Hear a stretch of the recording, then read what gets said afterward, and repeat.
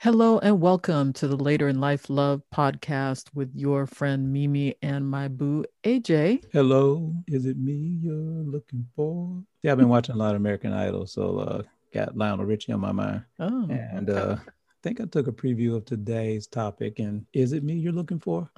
Yes, today we're going to be talking about the belief, feeling, misconception that people who are single and over 40 sometimes have, which is that thought that I can't find anyone. I can't find that special person. Have you heard people say that? I have definitely heard that they can't find a good man, good woman, good person. Guess they're not looking for bad. But yeah, so they definitely have said or heard that they can't find anybody, that they've been searching and they've tried everything in quotation marks, and it's just not working out for them. Very common comment that we hear. And understandably, it does get more difficult, I think, when you're 40 plus. So we definitely get it, but we're going to address that today. And this is one topic where I feel, we've often said that we are not the experts on things. We're not the expert on, certainly not on marriage. We're not relationship experts necessarily. When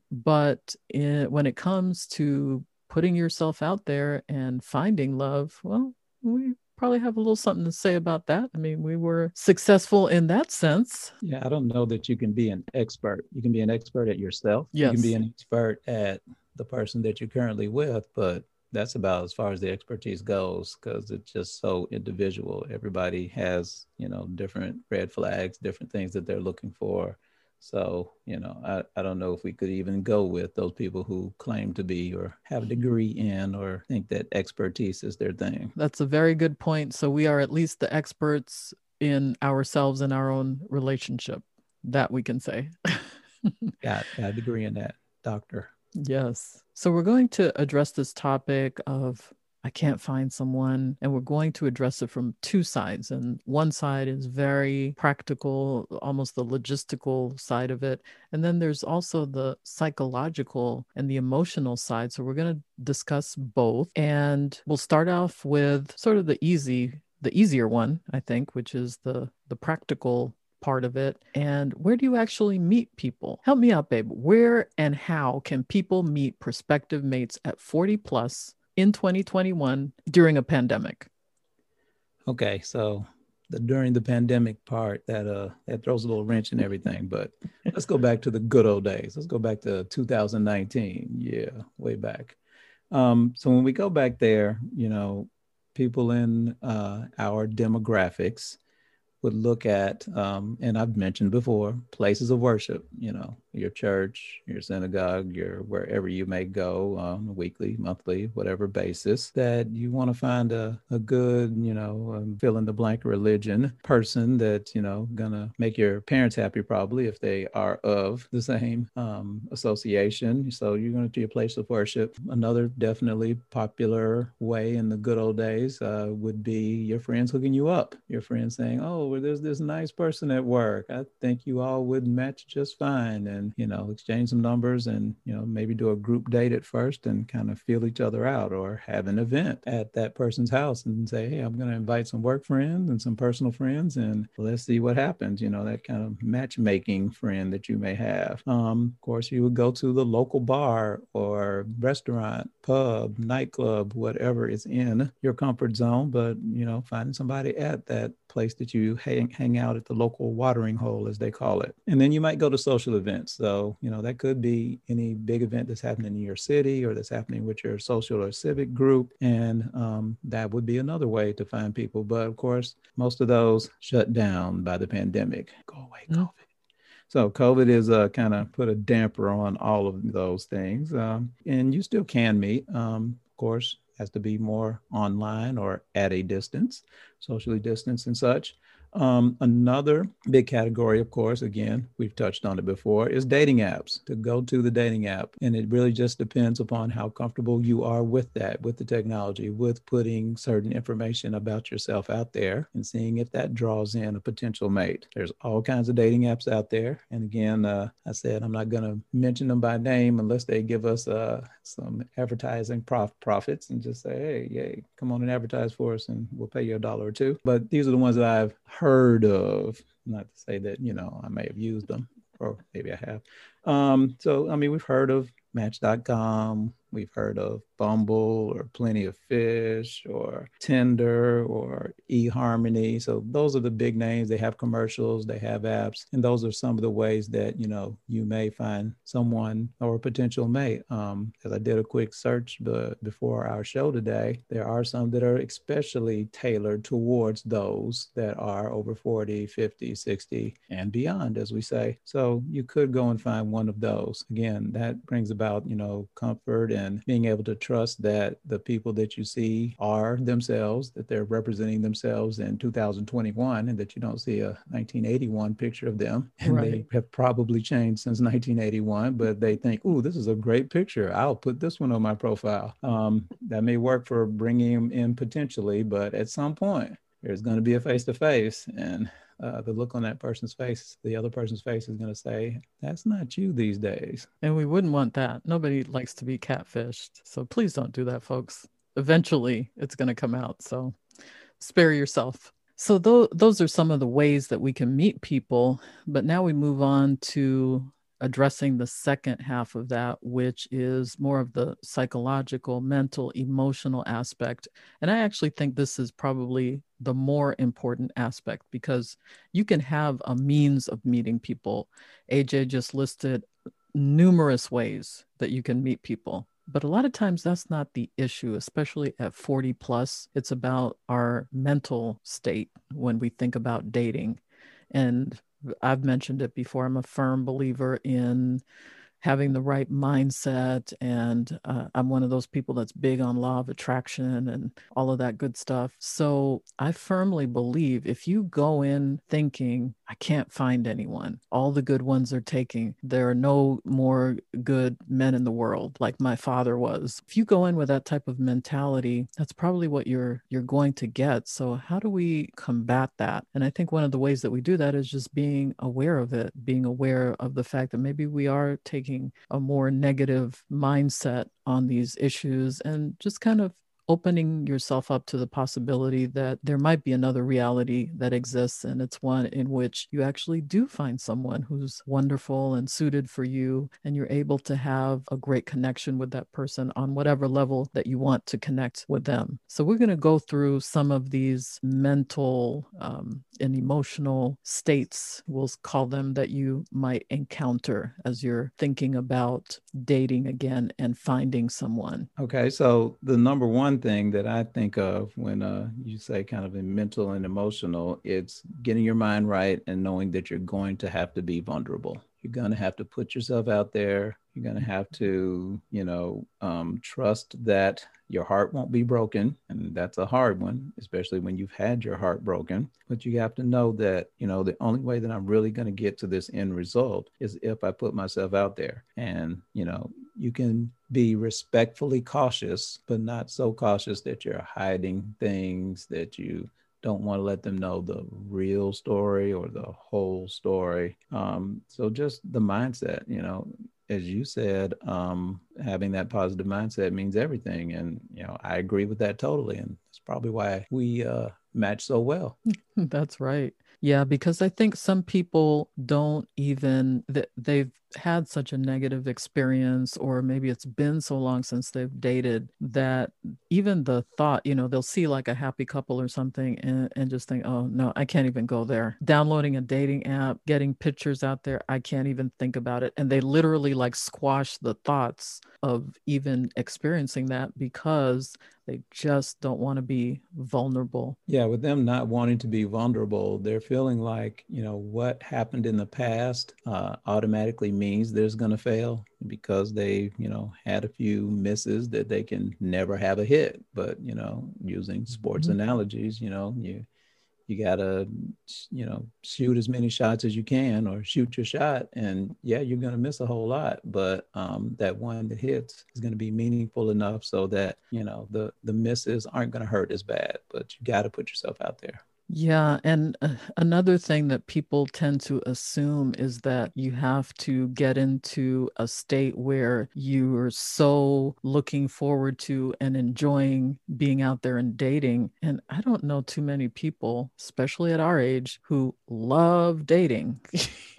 Most people, it's a means to an end. Right. So certain, You hear about those people who, seem to be serial daters, who yes. have a different person all the time, and have swiped right or left. I forget which direction is good or bad, but have swiped in the correct direction enough times so that they have lots of hits on their dating app and have them lined up for Monday, Tuesday, and Wednesday, and just can't find enough dates. But I don't know that they're really enjoying that.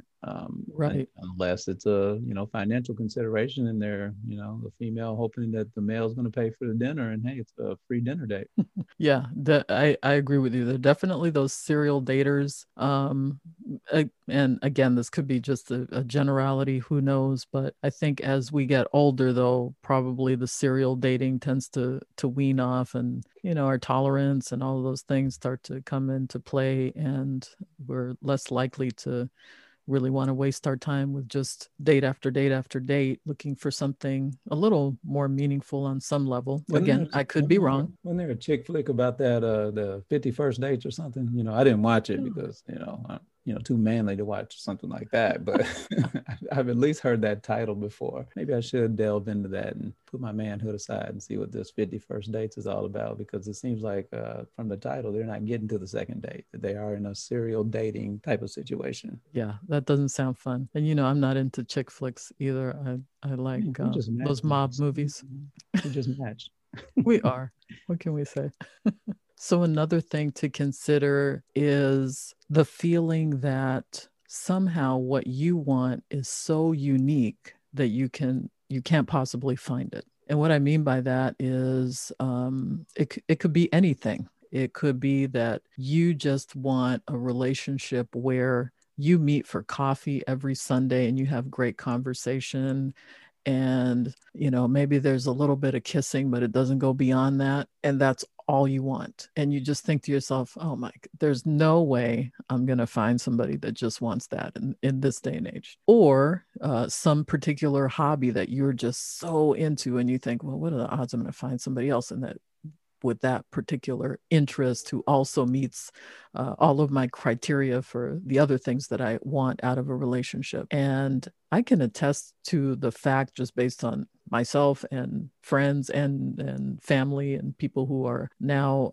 happily with people that they thought there is no way they could have possibly found this person that's so well suited for them. Trust me when I tell you, there is someone out there for everyone. I second that. There's definitely some quote unquote weird things that people are into, but there's somebody for everybody, no matter how weird your thing is, or to be more polite, how different it is. There's going to be somebody out there who likes it. And again, if you hang out at those places where those people with those same commonalities do, something's going to spark your interest. At some point, there may be that person who, again, both of you all are feeling like, hey, nobody is into this. I don't know, it could be axe throwing, and you hang out at the axe throwing place, or, have a date with your friends, or girls or boys night out at axe throwing, and look over 2 rows away, and hey, there's someone that might kind of raise your eyebrows and go, hey, they're in the axe throwing too.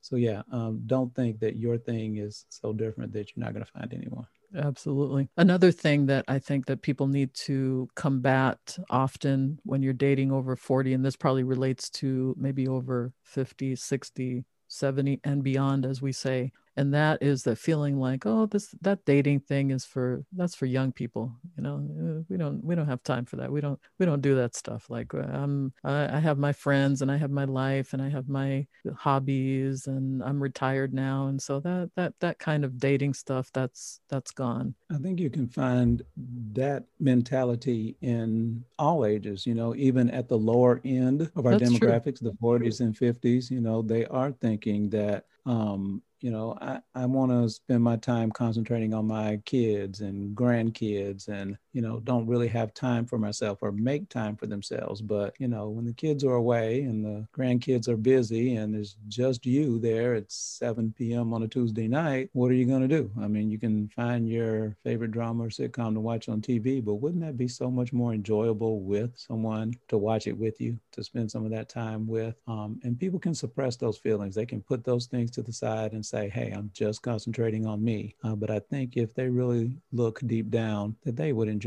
doing that with someone else. Yeah, that's a really good point. It doesn't really matter the age. You can have that mentality of, well, it's not really my time, or I'm past my prime in some way. And it's certainly worth taking a look at those types of feelings and addressing them. The other thing that I want to mention is for those who are widowed, and I actually had a comment about the podcast from someone, and that was that I hope you'll talk about people who are widowed, who it's not a situation where they're divorced or they just are single by choice, but they actually lost their mate, and getting back out there in the dating world after that great loss can be really difficult for some people. And just the thought of trying to find someone that could even possibly live up to the relationship that you had, that's probably not going to happen, but that's certainly no reason to not want companionship and to not want to